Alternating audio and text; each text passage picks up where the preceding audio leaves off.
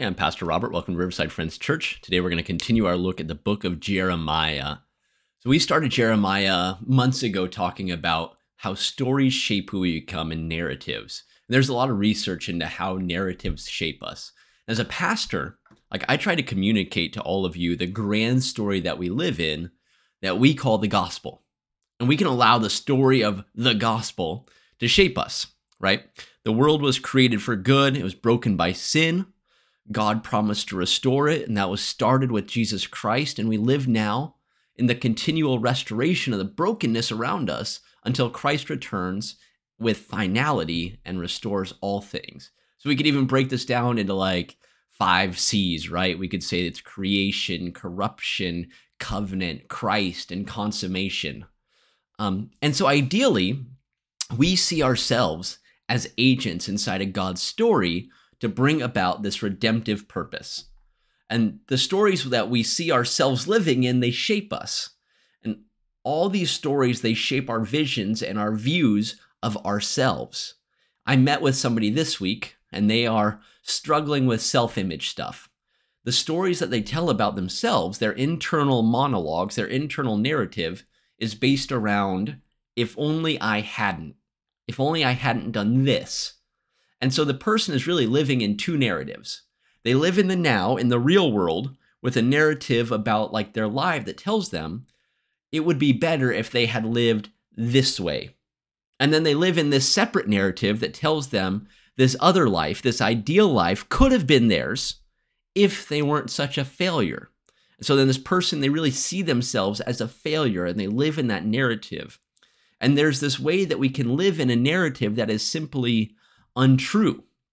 And this is not true only for us as individuals.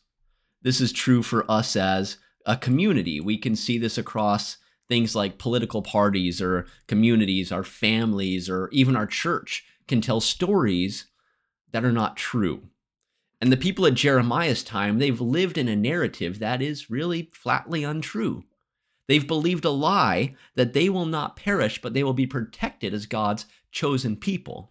Now, they are God's chosen people, but that doesn't mean that God is going to protect them from all harm. And so Jeremiah, he needed to live as a truth teller in a time that rejected the truth. When he told the people that Jerusalem would fall, they said in Jeremiah 38:4, then the officials said to the king, "This man ought to be put to death because he is discouraging the soldiers who are left in the city, and all the people by speaking such words to them. For this man is not seeking the welfare of this people, but their harm." So we're in chapter 39 now, and we're going to jump ahead to verses 15 to 18. It's paid, if you want to flip over there, chapter 39, verses 15 to 18. Here's kind of a summary of what we've skipped in chapter 39.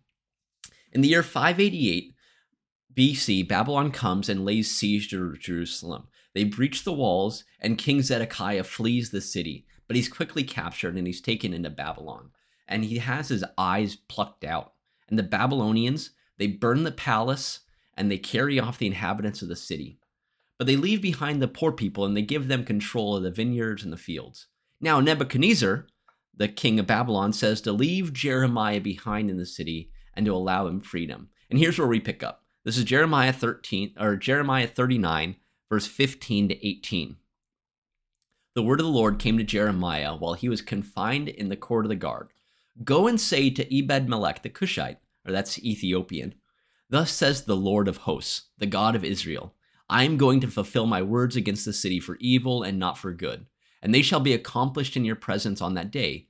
But I will save you on that day, says the Lord, and you shall not be handed over to those whom you dread, for surely I will save you, and you shall not fall by the sword, but you shall have your life as a prize of war, because you have trusted in me, says the Lord.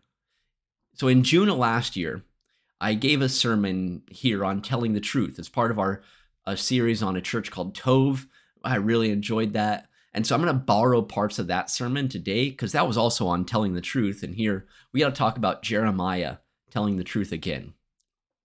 So the first point that we got to talk about is knowing the truth. If we want to be people who tell the truth like Jeremiah, we must first know the truth. That begs the question, Like, we're finite human beings with like limited understanding and a small perspective. And God is not speaking to any of us like he spoke to Jeremiah, laying out what exactly is coming in vivid detail. So how then can we know the truth?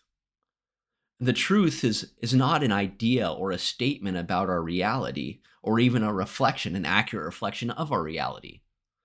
Pilate, in the Gospel of John, he asked Jesus, "What is truth?" in chapter 19. But he didn't know that Jesus had already answered the same question a few chapters earlier. And when he said, Jesus says in John 14:6, "I am the way, the truth, and the life. No one comes to the Father except through me." So Pilate in the Gospel of John, he asked Jesus, "What is truth?" But truth is a person. It's not an idea or a concept. Truth is Jesus Christ. A book that we preach through, we preach through a church called Tove. And here's what they say in that book. They say that truth is how Jesus lives. What he teaches and what he does are the only true measures for truth. Yeah. How Jesus lives, what he teaches, and what he does are the only true measures for truth. And we should ask ourselves, does my life reflect Jesus' teaching, his actions, and his life? And we all have to come to the hard place of saying, no, they don't. And if you don't believe that your life fails to reflect Jesus, if you believe that you are good and you are perfect, say the only recourse for you is to get married. See, there's a tragedy about our world.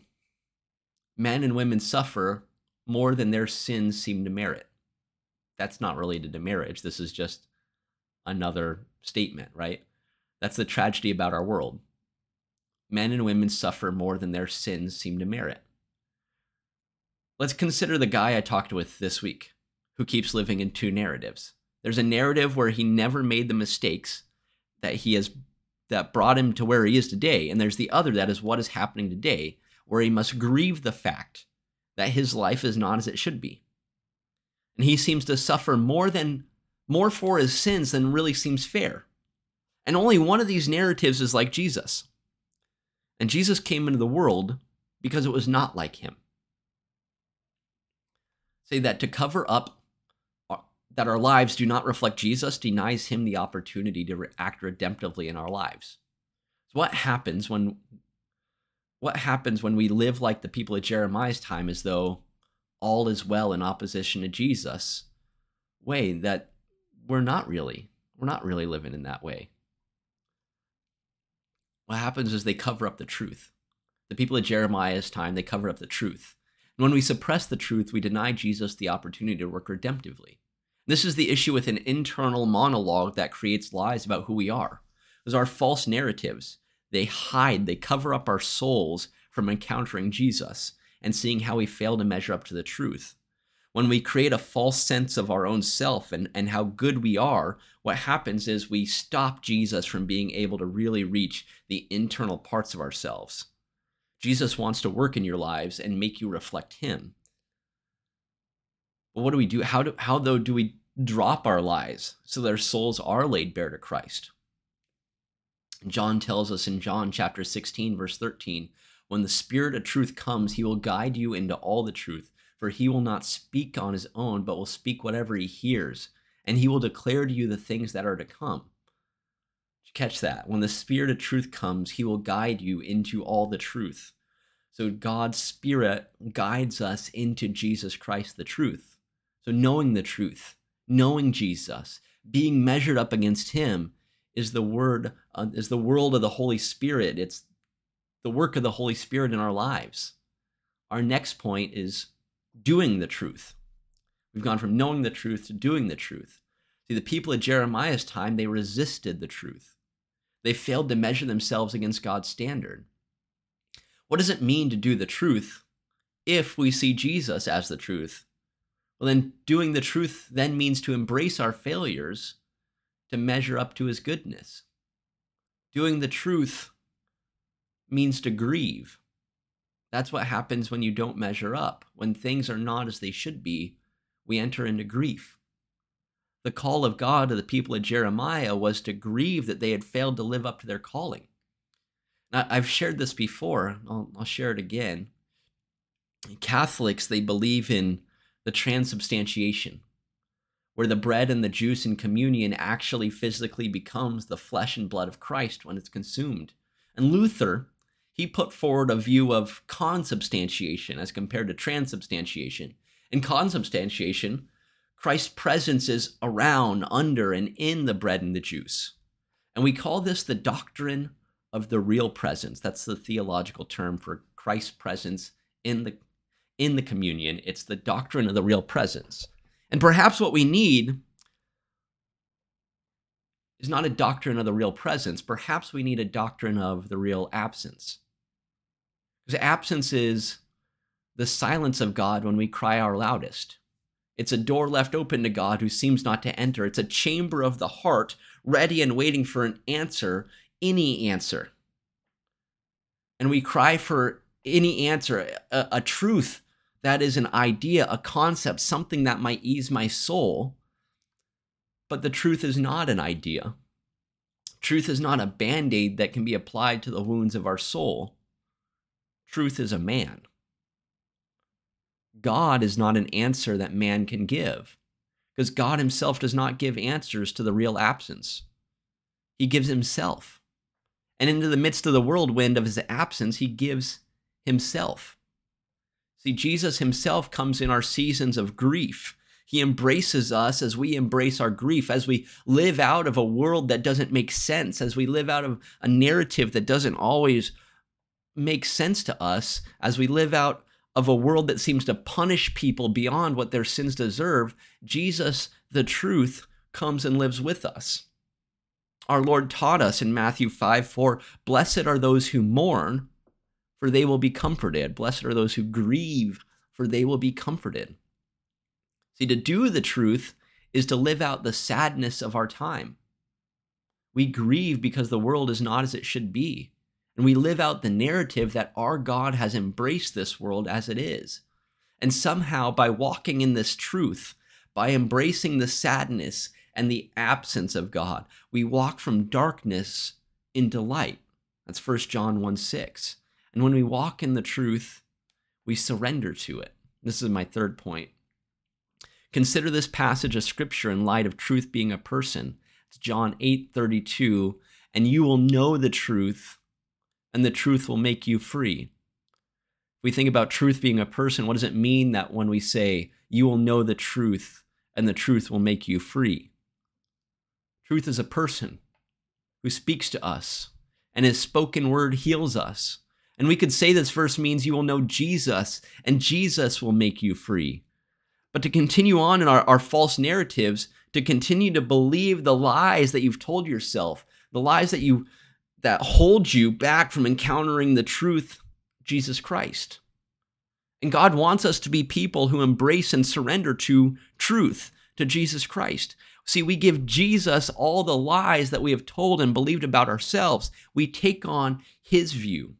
When we give Jesus all these lies that we've told about ourselves, we take on his view of us. We begin to see ourselves as he sees us. When we give Jesus all of our what ifs that we tell ourselves, like, if only I had done this, things would be better. When we give those to Jesus, we begin to see ourselves as Jesus sees us. Let's look at James 3:14. "But if you have bitter envy and selfish ambition in your hearts, do not be arrogant and lie about the truth." And the word for bitter envy or jealousy here, it comes from the Greek word zelos.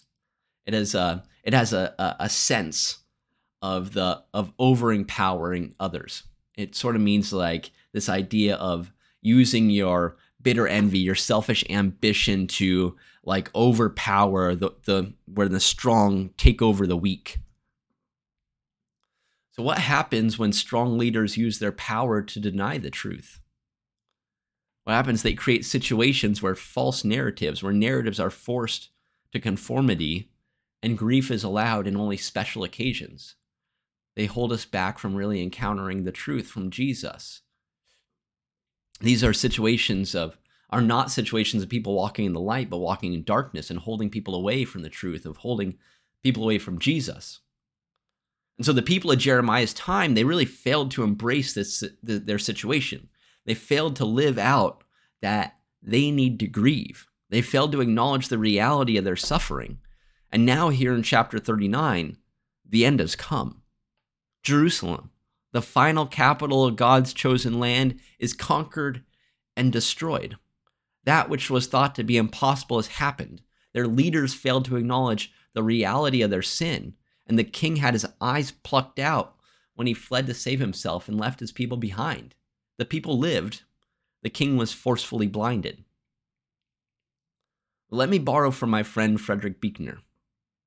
He says the gospel, if all of that sounded like bad news about this end coming and about the king having his eyes plucked out and being carried off into a foreign country, let me borrow from my friend Frederick Buechner. He says, the gospel is bad news before it is good news. On Good Friday, Jesus died a painful, agonizing, brutal death on the cross. On that Friday, it was not good. It was bad. It was the worst Friday that had ever happened. On that Friday, truth was killed. Yet, through the lens of Easter Sunday and the resurrection, that Friday was good. The goodness of Friday only makes sense in light of the overwhelming goodness of Sunday morning. There is no Good Friday without a bad Friday and a better Easter. The crucifixion was bad news before it was the good news of the resurrection. See, so to deny Jesus the bad news in our lives denies him the ability to act redemptively in our lives. He wants to take your bad Friday and turn it into Easter Sunday. Jesus wants you to know the truth, to know him, to do the truth, to embrace the fact that you don't measure up, and to surrender to the truth, to give your life over to him. And today, what are the lies that you have believed about yourself that need to be laid down? What wound in your soul have you hidden from everyone that needs a bit of light shine down in it? Today, are you willing to embrace the truth about your lies, that they have harmed you, that they've held you back, and that they keep you from Jesus? Because the Holy Spirit wants to break through and meet you now and lead you into Jesus. And I pray, that'll be my prayer for you, and that's my prayer for you this week. So let's pray. Heavenly Father, would you just continue to break through, to teach us how to walk in the truth, to do the truth, to know the truth, to surrender to the truth, knowing that ultimately the truth is you. So would you just continue to help us by pouring out your love on us and leading us closer and closer day by day to your truth. We just ask this in your name, Lord. Amen.